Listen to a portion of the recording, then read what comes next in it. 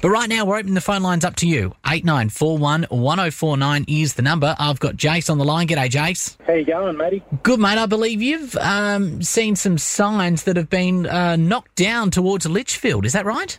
Yeah, look, I go out to Litchfield weekly, sort of every week or so. Yeah. And a few months ago, I was going out there and nearly all the signs were knocked down. All the speed, recommended speed signs, how fast to go around this bend or incline or decline.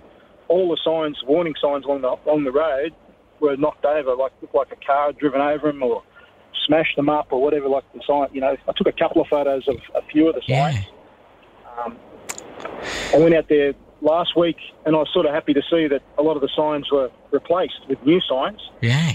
But then travelling along, someone's been out there and knocked the new signs over.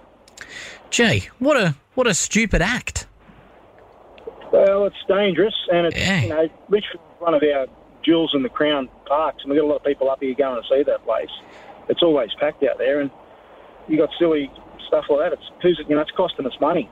Yeah, and we've heard reports on this program before that there's a lot of issues with the signage out at Kakadu National Park, and I believe the federal government were pumping some money into that to try and get them fixed up. But like you said, a lot of tourists travel out there, and particularly ones that might not know the road conditions as well. I mean, I know the speed limit varies along Litchfield Park Road as opposed to, say, the Stewart Highway. Like you said, it's quite undulating. There's ups and downs, and look, if you don't know those road conditions, it could be bloody dangerous without those signs.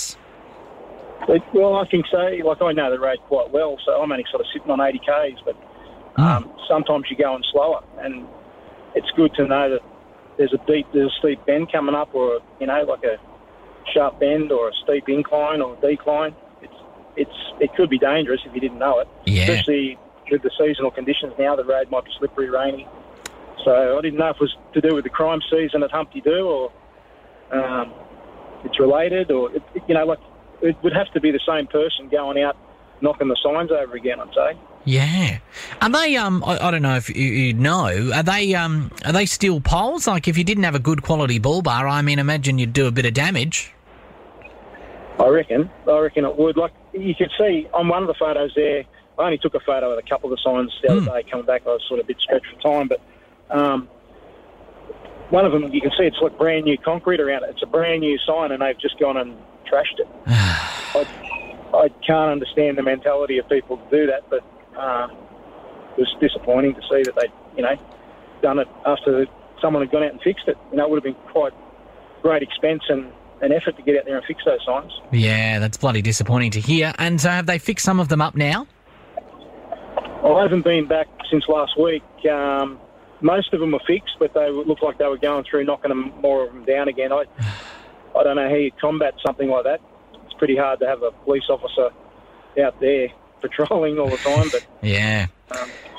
Well, that's what we've heard this morning. Reports of only one patrol car to service the Humpty Doo area, with residents concerned about a crime spike at the moment. So yeah, it would be tough. My producer Ronnie's just sent these signs through. I can see what you mean. Someone's just completely knocked them over, and even what's left of them. I'm looking at one here where the 60 kilometre an hour around the bend sign, it's completely warped. I mean, you'd have to throw that away and start again. It's not just a case of putting it back up.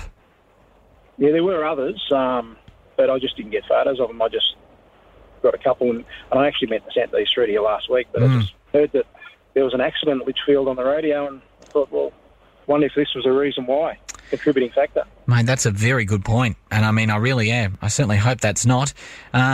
Well, thank you for letting us know. And I mean, whilst on one hand it's good to hear that some of them are being fixed up, let's certainly hope it's not, a repeat offence. Jace, I'll have to leave it there, mate. Thank you so much for your call and sending through those photos as well. I appreciate it. Cheers, mate. No worries.